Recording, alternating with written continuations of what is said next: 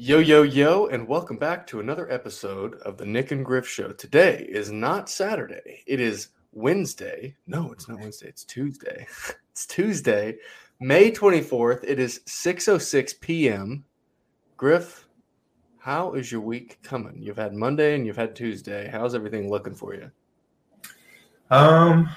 Well, starting with, I actually feel a little bit better. So good, as long as you got good energy, you can pretty much accomplish anything. But yeah, it's been good. Just hot out here in California. I think it's like 96 today. So I don't know, just kind of battling that. A lot of dry heat. But work-wise, we'll grind through it. I actually just got done with probably my busiest week of the year. So that week after that, nothing is as quite that busy. So I don't know. It's going pretty well. Was it the busiest week of the year? Like it's typically like that, or it just happened to be your busiest week of the year up to this point? Well, a lot of so I do sales, right? In sales, I'm not sure what it's like for everybody, but in my job, there's key activities, right? Like you want to do these certain revenue generating activities just because they're shown to do well, right? So I do lunches for offices, try to take doctors out to dinner, and sometimes even trying to have the founder of my company come out and speak with them. You know what I'm saying? Because he actually invented our technology.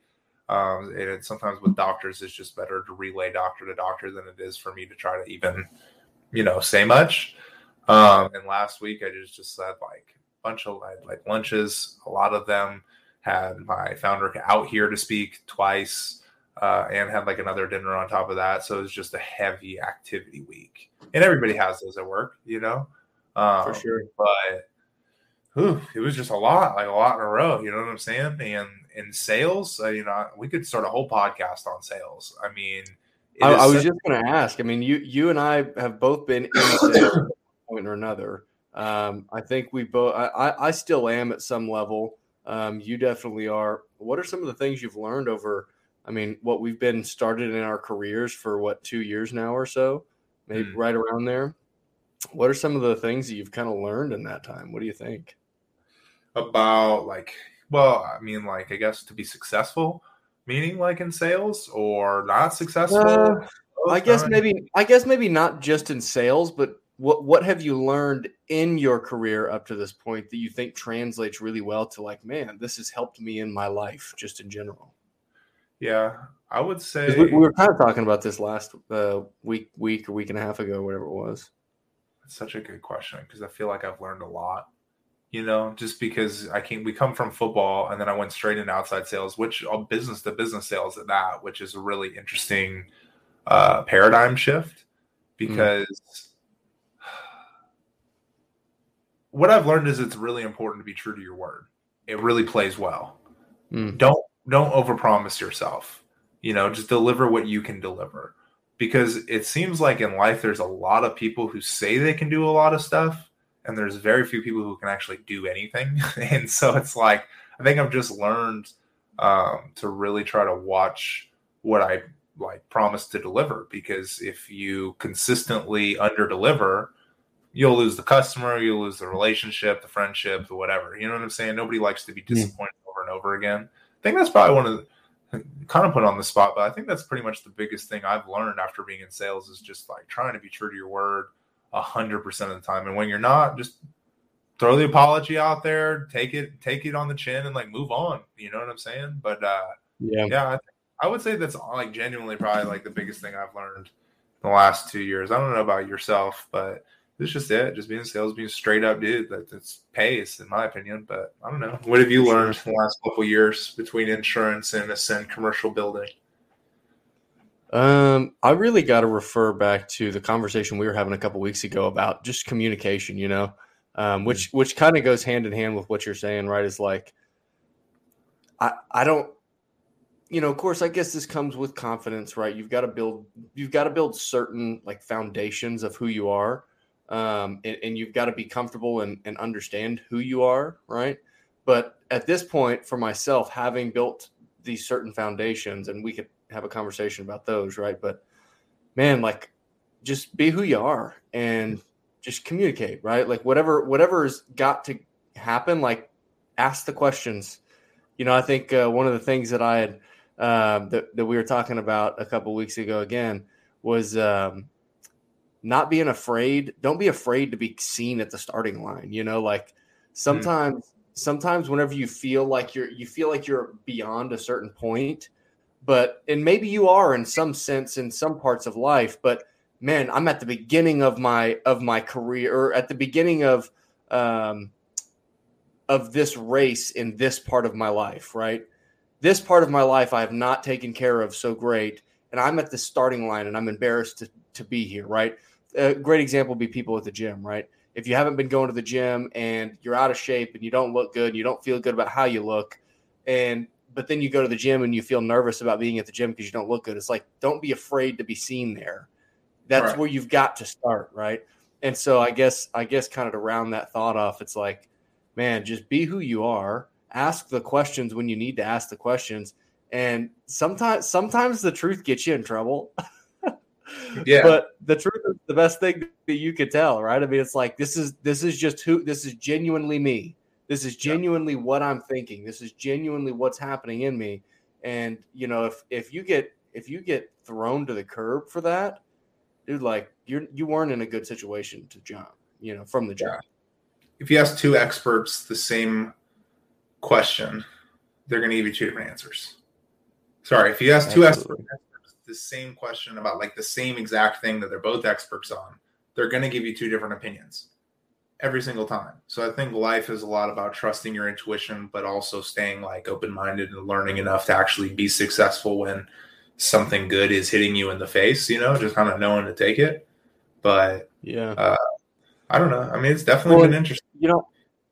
I think another part that we were thinking about at one point a while back was, with social media as big as it is today, it's so easy to get caught up in what is this guy doing? What is that guy doing? Where am I at? Just this comparative trap that you fall into, right? Of trying to measure your success level to others around you. And of course, it's interesting in a sense, right?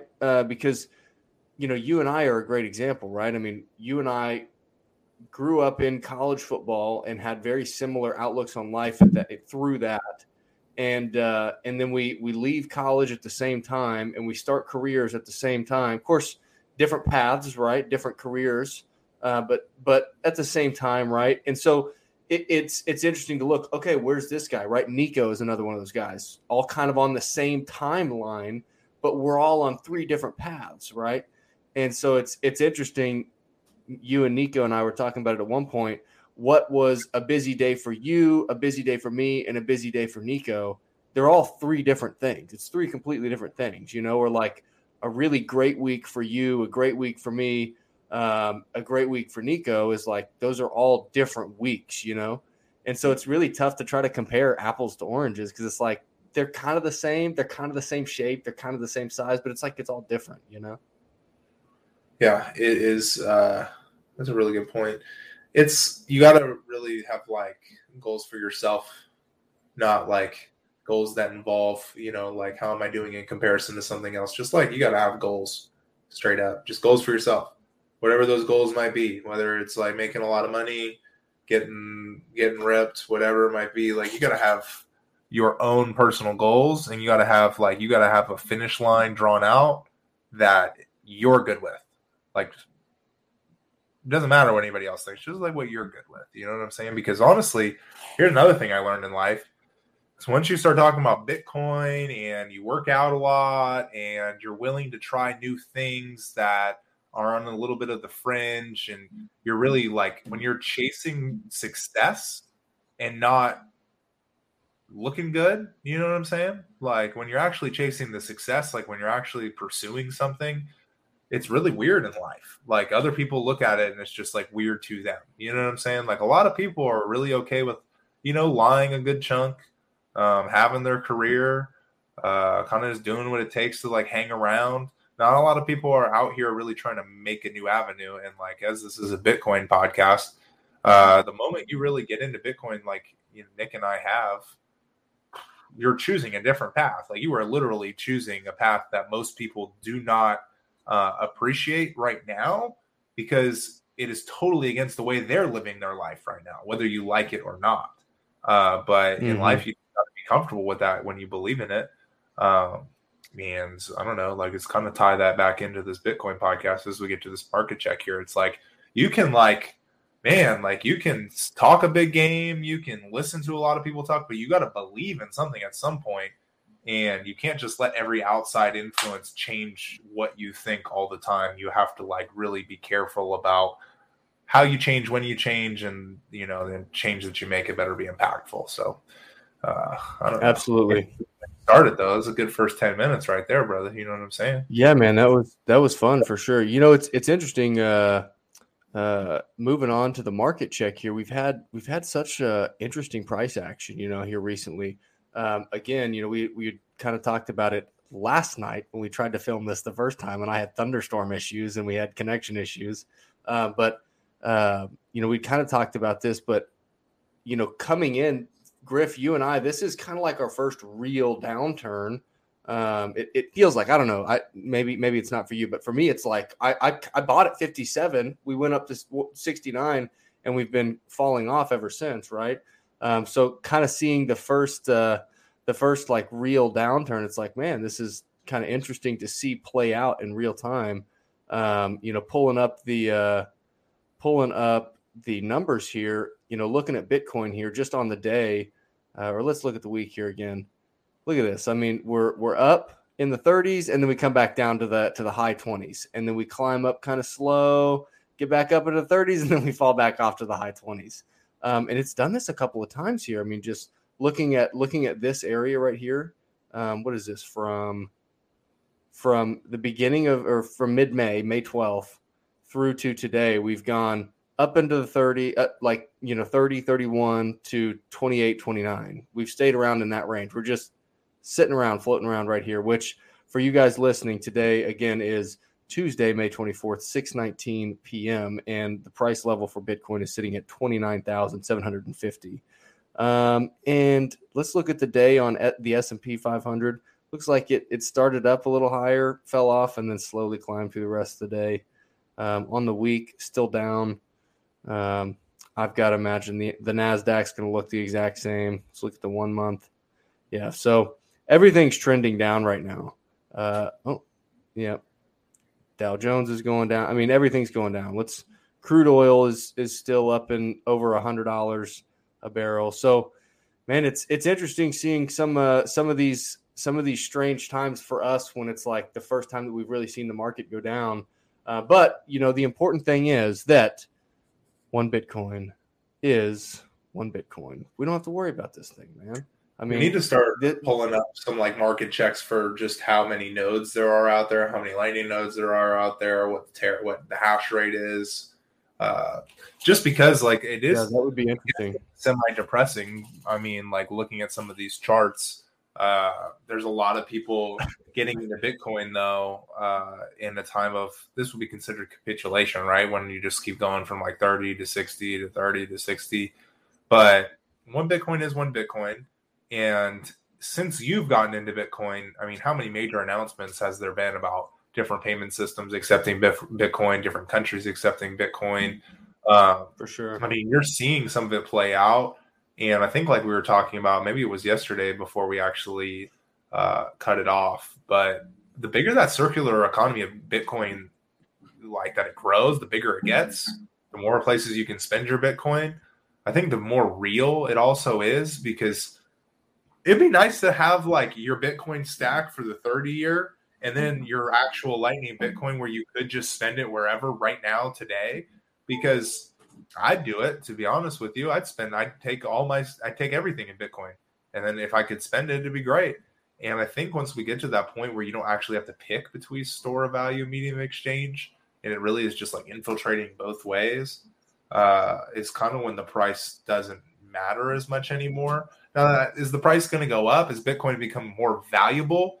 I just think that it's going to be tough to traditionally measure that, because if it does become as successful as we hope it does, and we do hope that Bitcoin goes as far as we think it can go, that doesn't exactly mean good things for the dollar. It doesn't exactly mean that $1 million Bitcoin is worth, what we actually have been told what $1 million should be worth. I mean, it's going to be a really interesting, it's another paradigm shift for not just like us, but for the whole world. I mean, dollars is supposed to be the most valuable thing out there. And as we know, day by day, this thing just keeps shrinking, becomes less and less and less valuable. So I don't know. It's going to be interesting to see how it plays out over the remainder of this year. Mm-hmm. Well, Griff, I'm excited to move into another guest episode. Yeah, here we go. I mean, we've had, I don't know how many in a row, man, but I'm excited about bringing new people on. I feel like we've learned so much from the guests we've had on the past several weeks, and we've got still several more to come on over the next several weeks, which is exciting, man. It's a lot of fun. But I met this guy this past April, at my very first Tulsa Bitcoin meetup.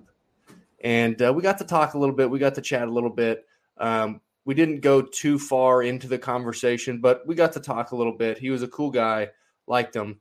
I met a lot of people at that first one, so didn't really get to meet in too much depth a lot of people, but got to see him again at the Tulsa Bitcoin meetup this May, just a couple of weeks ago, and we really got to sit down and talk about a lot more things. We've got to get a little bit more into the details, and it was a great conversation. Got to meet his wife. His wife is super sweet. Janae and I went to dinner with him and his wife, and we got to talk and chat some more. Super fun to get to meet real life Bitcoiners, which is it's funny because we've talked about this before. For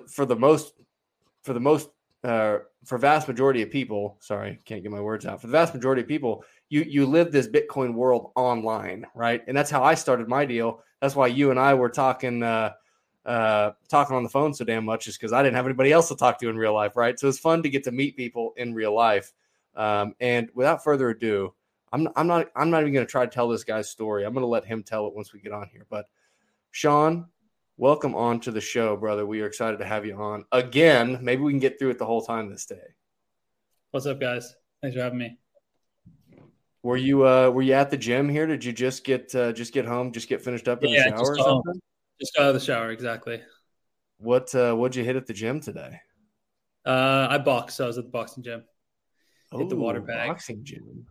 Yeah. Where's the boxing gym here in Tulsa?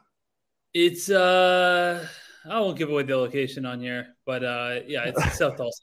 Yeah. Beautiful. Yeah. I'm there a lot. Griff, you're muted there, Griff. It's a secret sauce, man. You can't give away his secrets. Yeah, it's a pretty sweet spot. It's like you wouldn't expect it, and it's got one of the nicest rings I've ever seen. So he doesn't want to give it away. It's like a good trying to think, like in Reno. You guys know, you guys probably never been to Reno, Nevada, but all sushi in Reno is pretty much all, like 99% of the restaurants that do sushi, it's all you can eat sushi. So there's a place in Reno, Tokyo Sushi. It has my heart. But man, like when I was in school, it took like 2 good reviews and you couldn't get a seat anymore. You know what I'm saying? So you got to be careful about letting people know your spots if they really are that good. Unfortunately for the small business owner, you can't blow them up like for free all the time. Which is what it is. Hurts your experience. Sean, I've got a hilarious story. Speaking of sushi, and I'll make this quick here because we gotta get into your story a little bit. But Griff and I, whenever I think he mentioned yesterday during that last semester of college, spring of 2020, whenever we were both free of college football at that point, we just had classes. We were door dashing, making some money. We had a very high time preference. We were blowing money. We were our now fiancés like to joke about it and say that we were dating during that time because we were just hanging out all the time. We had so much free time. Well, anyways, we'd go a couple of times. We had gone a couple of times to do all you can eat sushi at this one place. Well, we had found out after the fact that if you don't eat all the sushi, they make you pay full price for it. Oh, yeah. Not a good situation. I think we had gotten all this sushi ordered, and we got we got a decent amount of ways in it, and I was like, dude, I'm sorry, but like I can't eat any more, dude. Like I don't know what we're gonna do. And he was like, what do you mean? You know, we had like half of it left. Well, we ended up we were going to pay, and she was like, hey, if you guys don't eat all of this, you got to pay full price. And we were like, oh, so we're not doing that. We're not going to be paying full price for this. And so I think we each left with a couple of pieces of sushi in our pockets and in our hoodie bags, or our hoodie like pockets, in the front. Yeah, man, we were on the way back home, and Griff is eating a piece of sushi and chunking one out of the window. Eating a piece of sushi and chunking one out the window.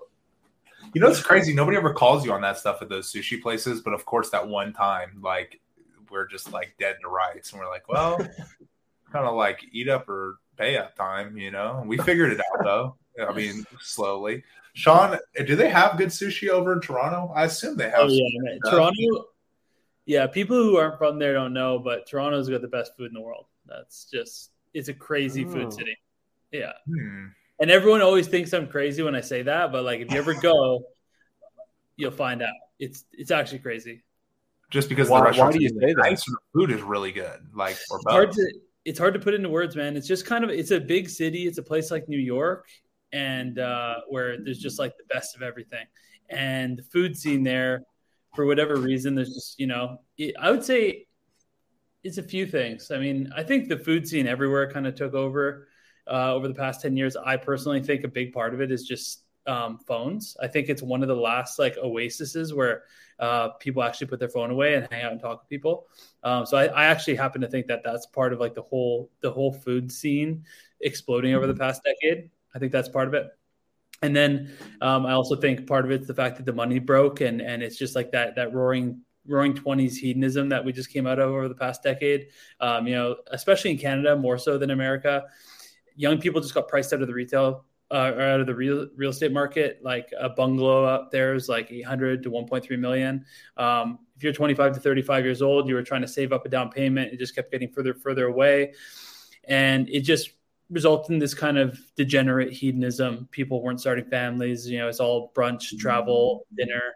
So you would go out to a restaurant on Wednesday night, like any restaurant, Wednesday night, 11 p.m. in Toronto, it's packed.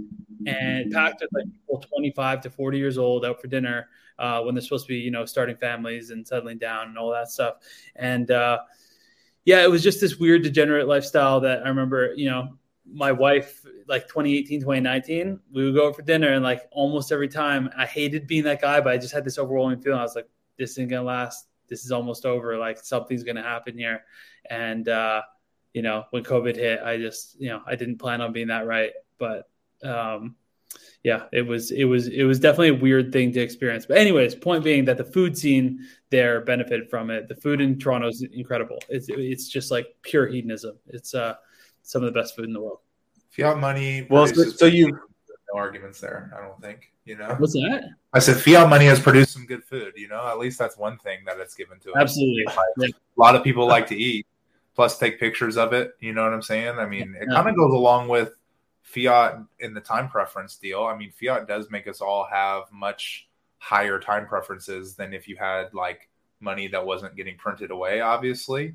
So people are really looking for that good, cheap, quick experience. Nobody's really in anything for the long haul anymore. Nobody works anymore. Nobody has I got a little win today. Nobody knows about competing for the little wins anymore. So I can agree with that sentiment, because it's like out here in California, a lot of good food, a lot of people eating at really nice restaurants. And I'm like, what? I don't know. Like, you're either making a lot of money, or you guys are clearly not like you're saying, starting a family, trying to there's just no point in saving, right? That money, that $100,000 that you're supposed to save over 5 years to buy a house, the houses just keep getting further. Like, nobody can afford a $1.3 million mortgage on a regular salary. Even like a couple of lawyers can't afford that. You know what I mean? And so they just gave up and went out for dinner every Wednesday and Tuesday and Thursday and Friday and Monday. Like literally that's what was going on in Toronto. Going out is a form of giving up. In a sense, hey, I mean, and that's what it felt like. Right? It felt like an end of the world party for like 5 years. That is an interesting standpoint. So obviously, you're from Canada. You're from Canada. Well, we got to get the story down a little bit. From Canada, he's out here in Oklahoma. That's where you and Nick met. You guys met at the Bitcoin meetup, correct? And You're going back to Canada now, not to stay there. Obviously, you're kind of tired of it. But why don't you tell us just a little bit about how like you were there, then here. You're a small business owner as well. I'm assuming you can do some of that stuff over here in the States once you kind of get settled down. But we'll see how that all plays out. The immigration situation is a bit awkward. It makes it difficult to start a business. But so I left Canada in September. My wife and I we needed to get out. My gym had been closed for a year and a half. It was just, it's no place to raise a family. We were planning to start a family. My wife's pregnant. We're expecting our first kid in December, and we were, we had to get out of the country. So we left in September, went down to Austin, capital city for Bitcoin. Got to meet a bunch of my internet friends in person, and that was really fun. We randomly found our way through Tulsa, and it just felt like the right place to live. But, even in Austin, you walk past elementary school, they were forcing kids to wear masks outside. And so we came up to Tulsa, went to the gathering place for an afternoon, 500 kids, no masks. So we're just like, okay, Tulsa it is, let's do it. Yeah. And all kinds of doors started opening. It just feels like home right away. So yeah, we're super happy to be here. So you guys were visiting, obviously, like Austin, Tulsa. Were these because you guys kind of knew they were good Bitcoin spots? Or Tulsa had nothing to do with Bitcoin. Tulsa was actually just like, we didn't even mean to come here. We happened to be here for an afternoon, and it was totally off the radar. And like I said, we went to the gathering place, and we just saw those kids without masks. And, we were really just looking for a time machine. We just wanted to like go back to the early 2000s. Like back home, like I said, my gym had been closed for a year and a half. My brother coaches hockey. The hockey program shut down for a year. And it was just like the idea of raising kids there was just kind of off the table. And, same with a lot of parts of the U.S. And so we were just looking for the furthest thing from that where we could just raise kids in a normal environment. Man, and that's Tulsa, huh? It produces kids like this guy, Nick. So hopefully you're okay with that. Exactly. He's a good guy. Well, man, the people from Tulsa are incredible. It's something I didn't expect or know, but ever since I got here, I've just been blown away by the quality of people here. It's amazing. It's actually really special. Just jealous you guys have a bunch of Bitcoin friends there. It's kind of interesting, because there's, and I'm sure it's like this with every city, right? I mean, it obviously is, right? But you've got North Tulsa, you've got East Tulsa, you've got West Tulsa, you've got South Tulsa. And all the different little areas within those. And they're all completely different parts of Tulsa, right? And then you've got downtown Tulsa that's kind of in between, like right in Midtown and North Tulsa and West Tulsa. It's kind of right in the middle of that. And it's pretty interesting because you've got different people all in those different areas, And so West Tulsa, where I grew up, is kind of more of like the older, more industrial kind of, a little bit more country, but not quite country yet. A lot of working class.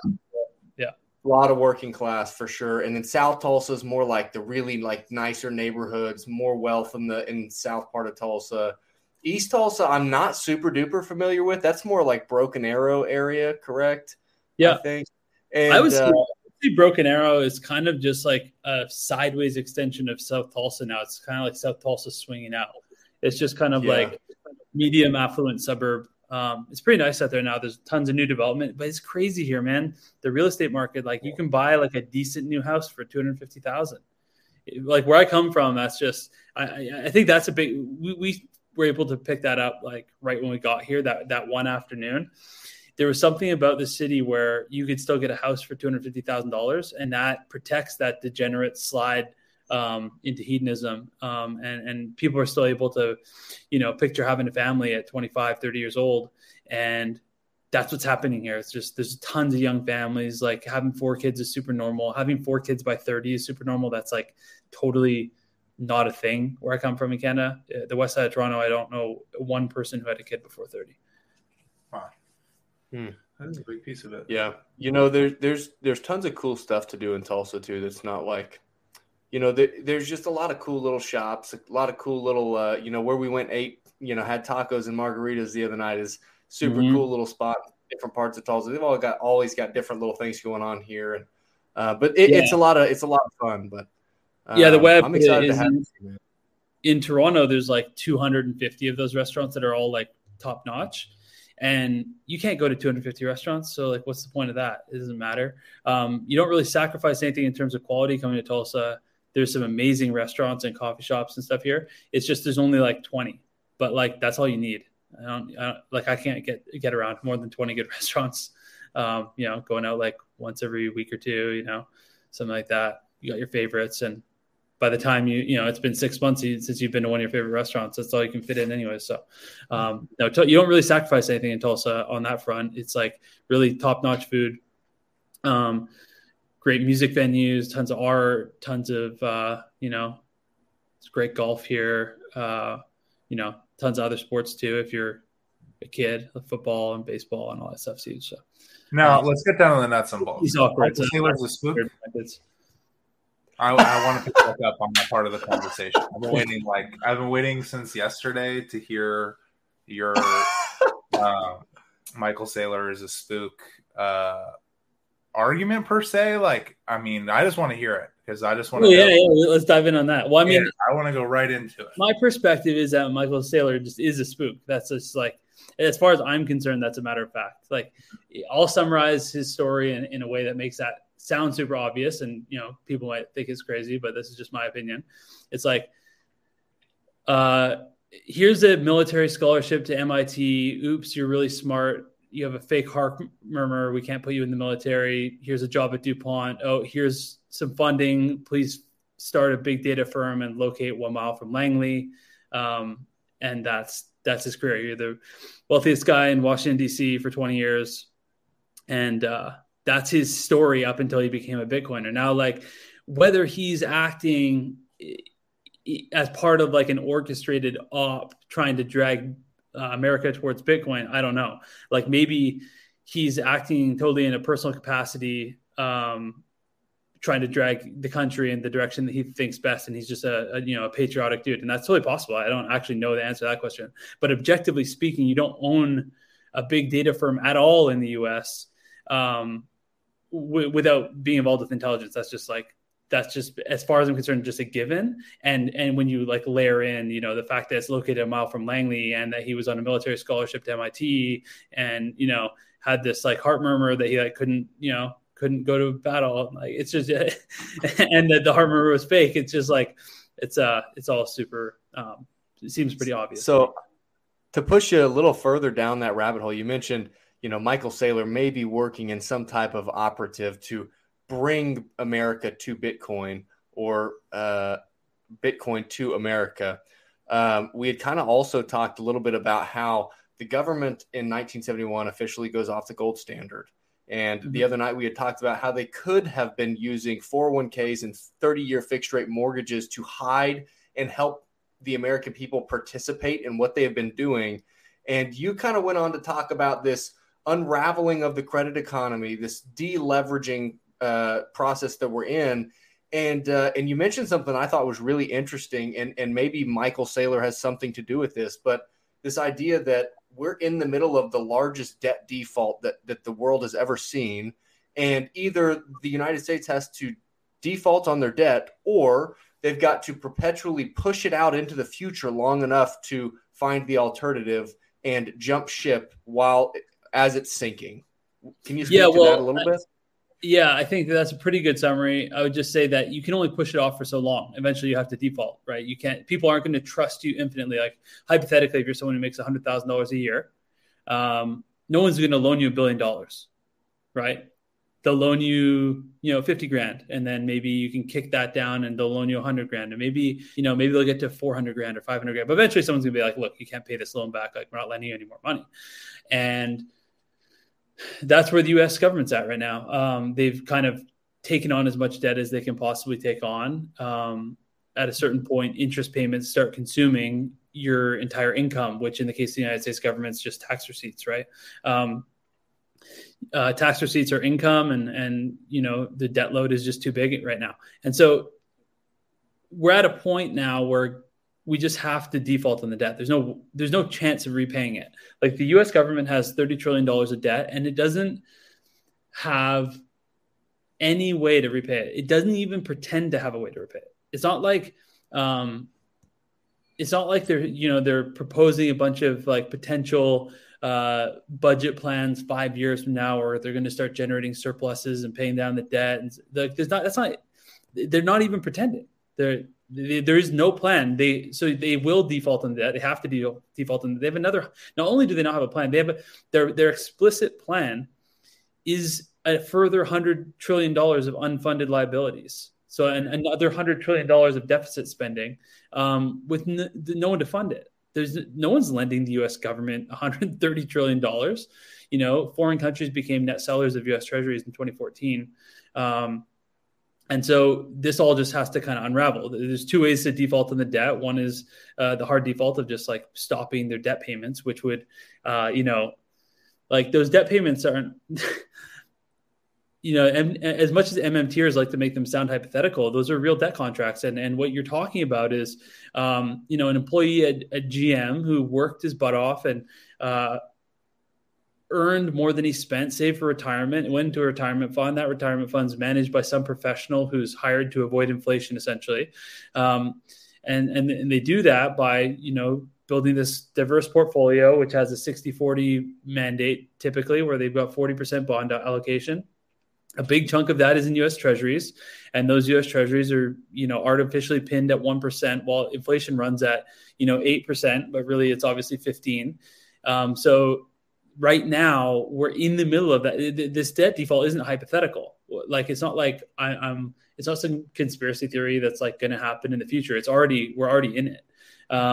It started, it's been going on for a long time, but it's really like picked up over the last couple of years where, inflation's running at 15% and, interest rates are pinned at 1%. So those GM workers are being defaulted on in real time right now. That's not a hypothetical that might happen, in the next couple of years if the U.S. doesn't get its act together. It's already happened. Mm-hmm. And there's a long way to go. You'd kind of mentioned it yesterday when we were talking. Did you think about these things or notice these things before you dove down the Bitcoin rabbit hole and swallowed that orange pill?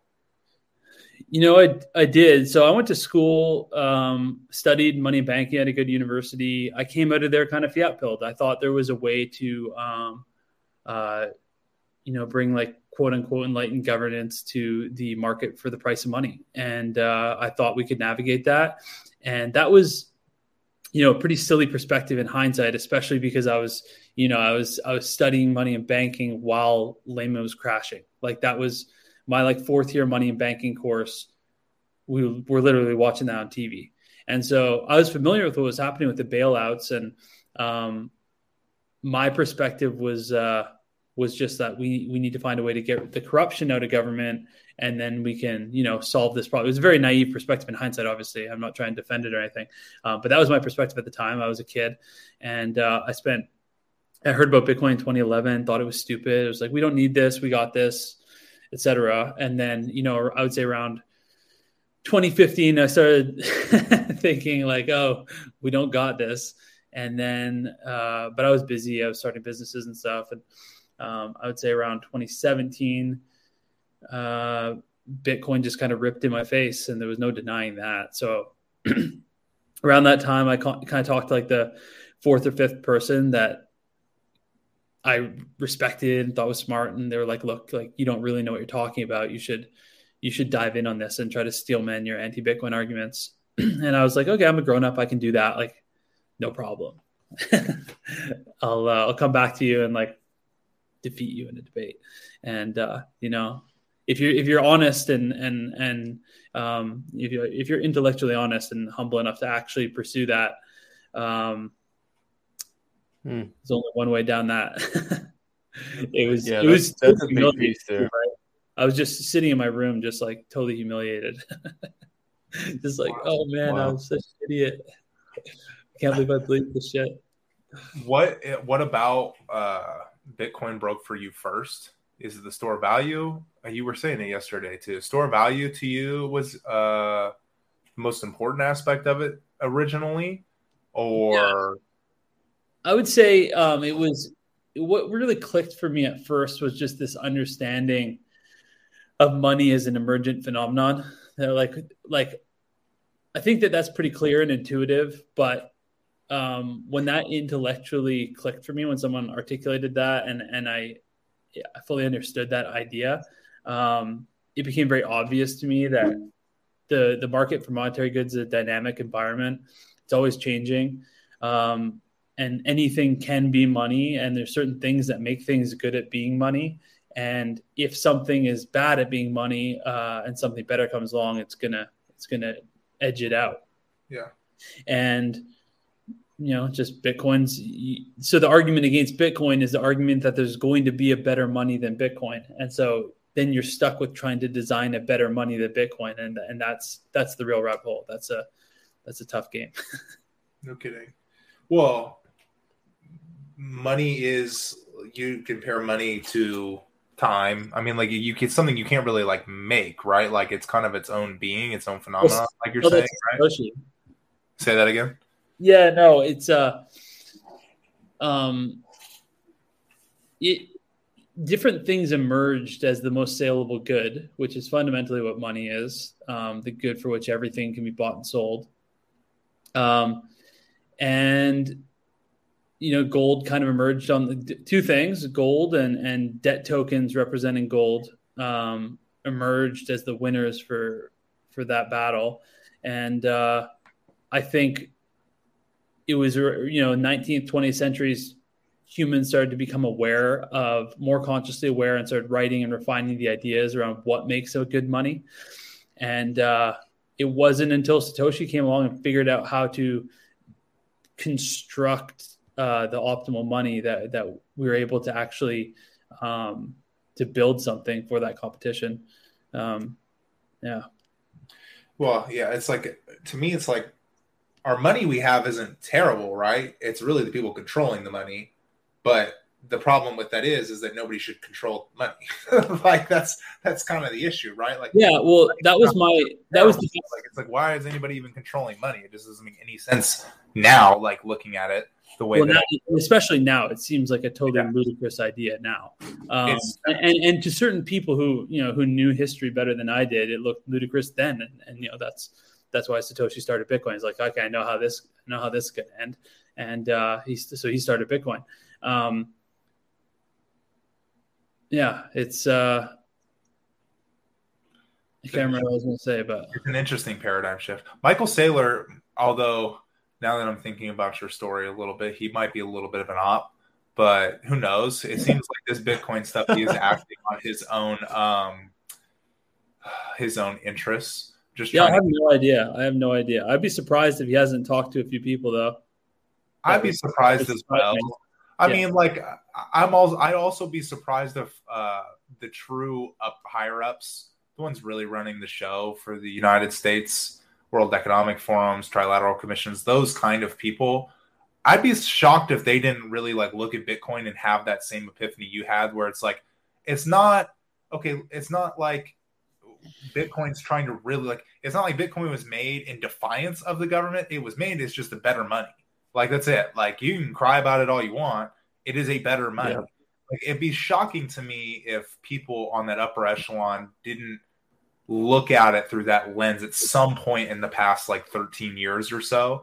And when it comes to Saylor, I mean, he's just so good at articulating it and creating analogies and like really putting Bitcoin in the place that it deserves, I think. Like, because when you hear him talk, does he know as much about the technical side of Bitcoin as developers and things like that? No.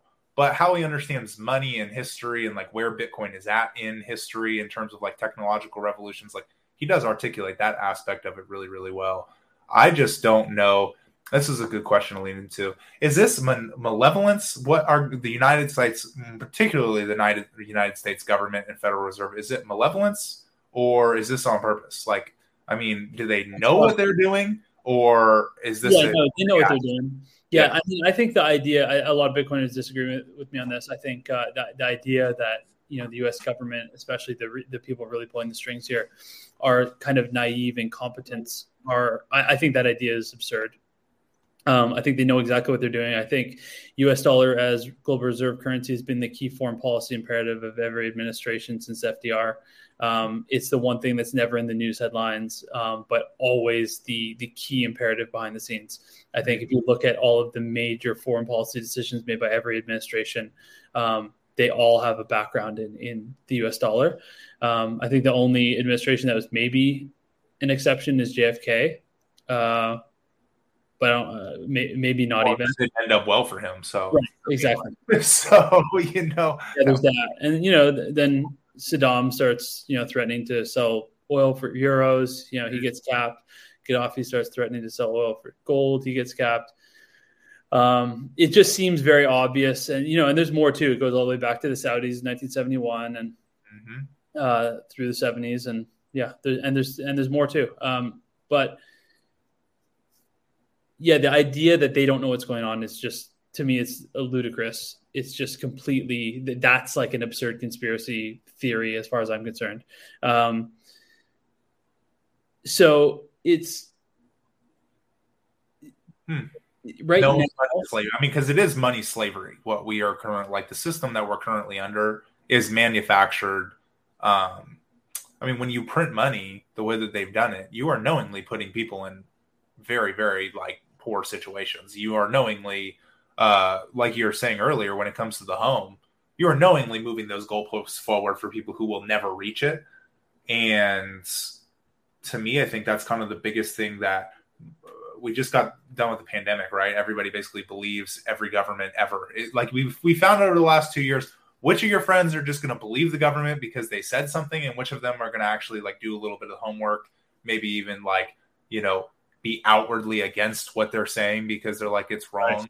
Right. It's really an interesting time, because another question I guess I would say is Bitcoin is now really at the forefront a lot of these public issues, right? Because if you are a Bitcoiner, you kind of think if you fix the money, you can fix the world. And if you're looking at the other lens, it's this crazy cryptocurrency that everybody's losing their money on half the time, and it's not really doing anything necessarily for the good, so to speak. That's what a lot of people seem to say. They're like, well, there's no intrinsic value of Bitcoin. And I'm kind of just wondering, do you think Bitcoin is ahead of where it should be? Do you think we in terms of we're ahead, so there's a lot of people misunderstanding Bitcoin because the price of it just jumped up because of obviously mass inflation? I mean, they printed 40% of our money supply because of COVID. Do you think that has a huge role to do with why Bitcoin is such a big issue? Do you think we're kind of on time with Bitcoin? Yeah, I think if you look at, Alan Farrington has a good line about this. What would it look like, or what would it seem like if it did seem like a global open source programmable money was monetizing from absolute zero or something like that? And it would seem a lot like this, and that's how I feel about it. I think that we're on a roller coaster to 10 million in 2020 purchasing power, $10 million in 2020 stakes, I like to say.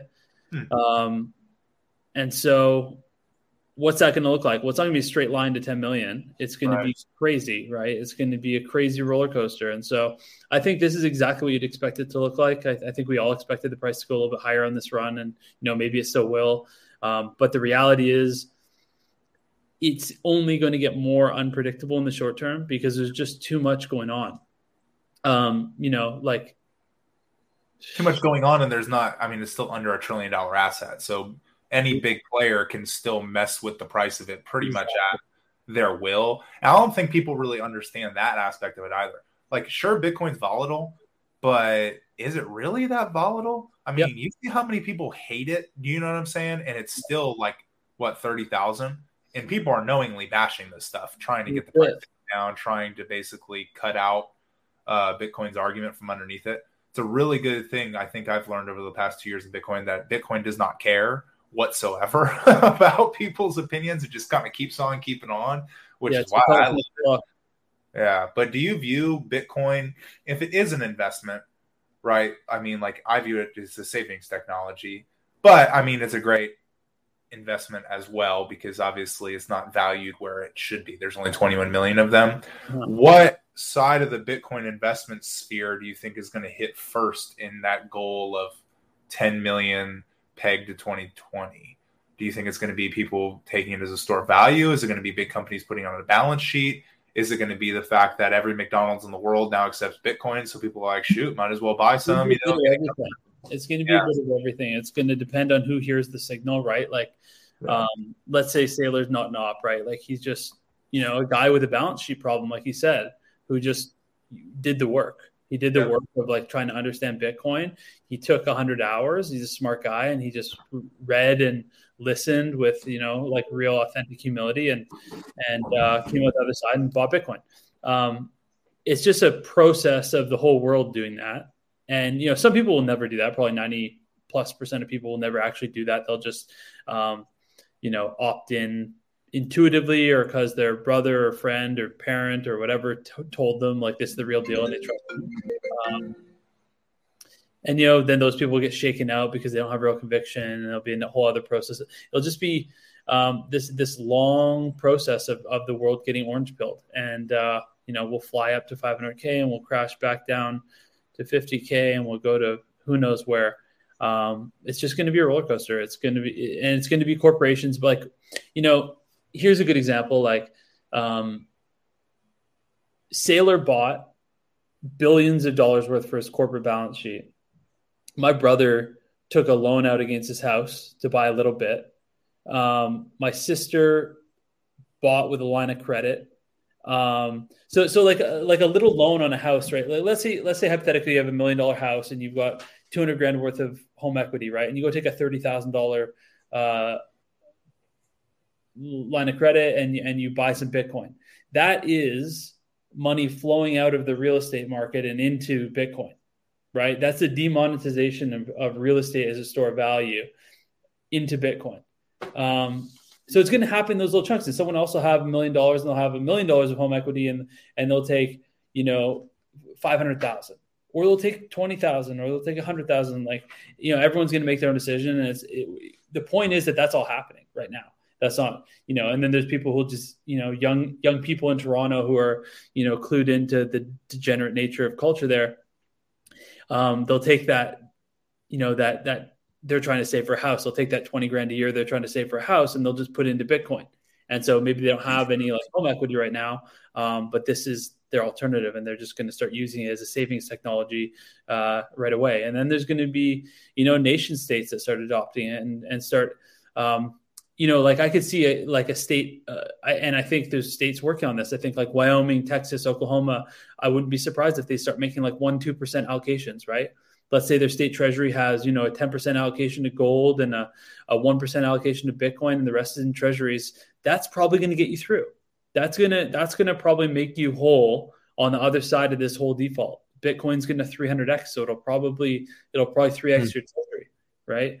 So it's going to be this weird dynamic kind of like mishmash of corporate purchases and individual savings and sovereign buying and everything in between. Kind of a quicker question for you, Sean. You've been in Bitcoin a lot longer than the two of us have. I know that I've dealt with my own struggles of having conversations with people that haven't done the research, right? And we were talking about the other night over dinner. Whenever you sit down and you have dinner with somebody, like the two of us, if the three of us were to go dinner, we can have a much higher level conversation about Bitcoin than we could with somebody that hasn't dove down the rabbit hole, right? At this point, you've been in much longer than we have. Do you get tired of just like the very low level question or the low level objection? You're like, okay, so you haven't done any research. I never get tired of it, man. It's because like I haven't been in it that long. I've only been in Bitcoin for four years ish now, and I remember, man. I'm not a technical person. So I really remember like being really intimidated by, all those, Bitcoin can kind of be broken down into like 10 different topics, and each one was intimidating to me aside from like the macro money stuff. And so I have a lot of sympathy for people with questions, and I love helping people through those because I identify with them. That's awesome, man. Well, we're going to have you on again at some point in the future to continue shedding light on those questions that people have.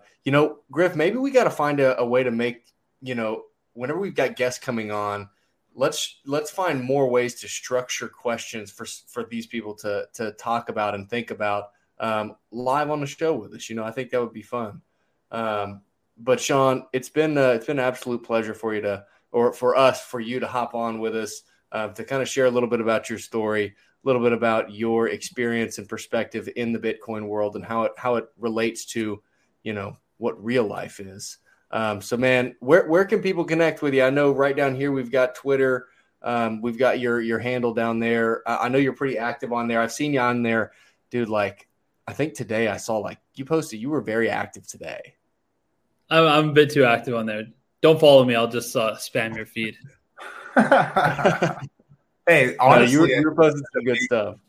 The big piece of Bitcoin, though, is the community aspect of it, because there is a pretty solid community. And I think it's really interesting that you're like, I don't get tired of answering questions.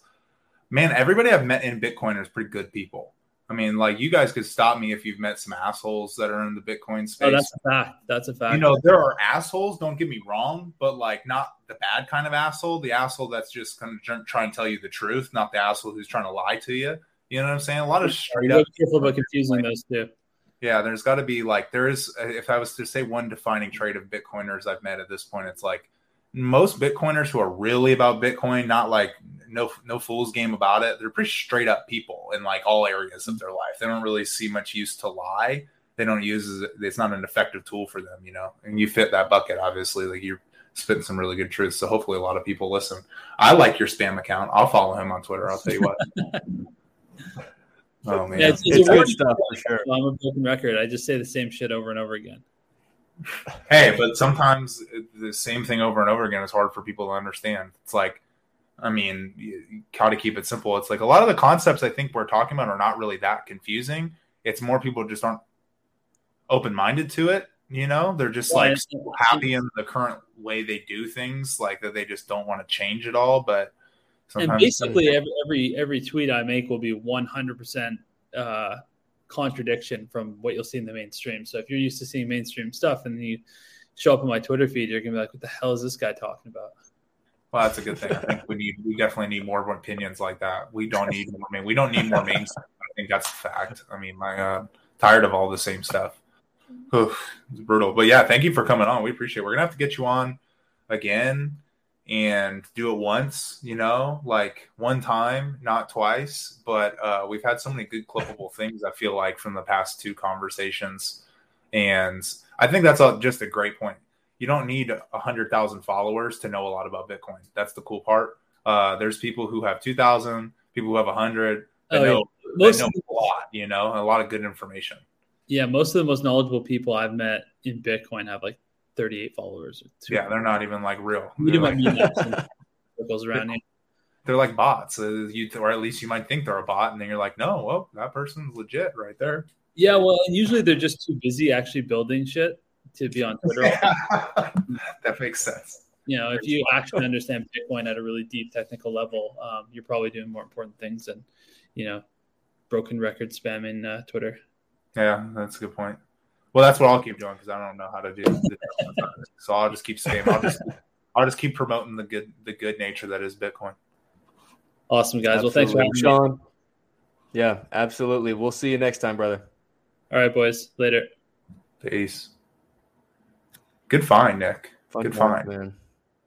Huh? I mean, like it's. I said good find. It's hard to find good guests, hard to find good people, and you found both all in one. So I don't know how you want to take us out today, but that was a good interview. And for those of you that don't know, we had like a 30-minute conversation yesterday. It was like Little House on the Prairie over there in Oklahoma for Nick. I couldn't get the audio working. So we're like 38 minutes into that conversation, and we were having a really good conversation, honestly. And Nick was like, yeah, I have not heard a thing. And this is actually the guest that Nick met and Nick found. So we didn't want to leave Nick, obviously, out of the whole episode. So we redid it again today. Well, it was funny because I went back and listened to it after we had gotten off, and you guys were having a great conversation. It was really good because you guys' recordings and everything was super clear, and I was listening to it. I was like, oh, yeah, this is good. These are good. That's a good question. That's a good question. Yeah, So, he's a really. no, I really love hearing about his story. You know, it's interesting looking back on, or I say looking back for him to look back on what his experience has been being in for 4 years. You know, I mean, we haven't been in for that long, and to see kind of what his thoughts were on how the community has changed, what he's learned over that time period. And so, yeah, it's fun to see the community of Bitcoin. We have gotten to connect with it more and more as as we're building the show, as we've been in it longer. And man, I really love the Bitcoin community, man. I'm a huge fan of it. Excited to be a part of it. Let's leave it on that high note right there. Well, guys, thank you for listening to another episode of the Nick and Griff Show, and we will see you next time. Peace.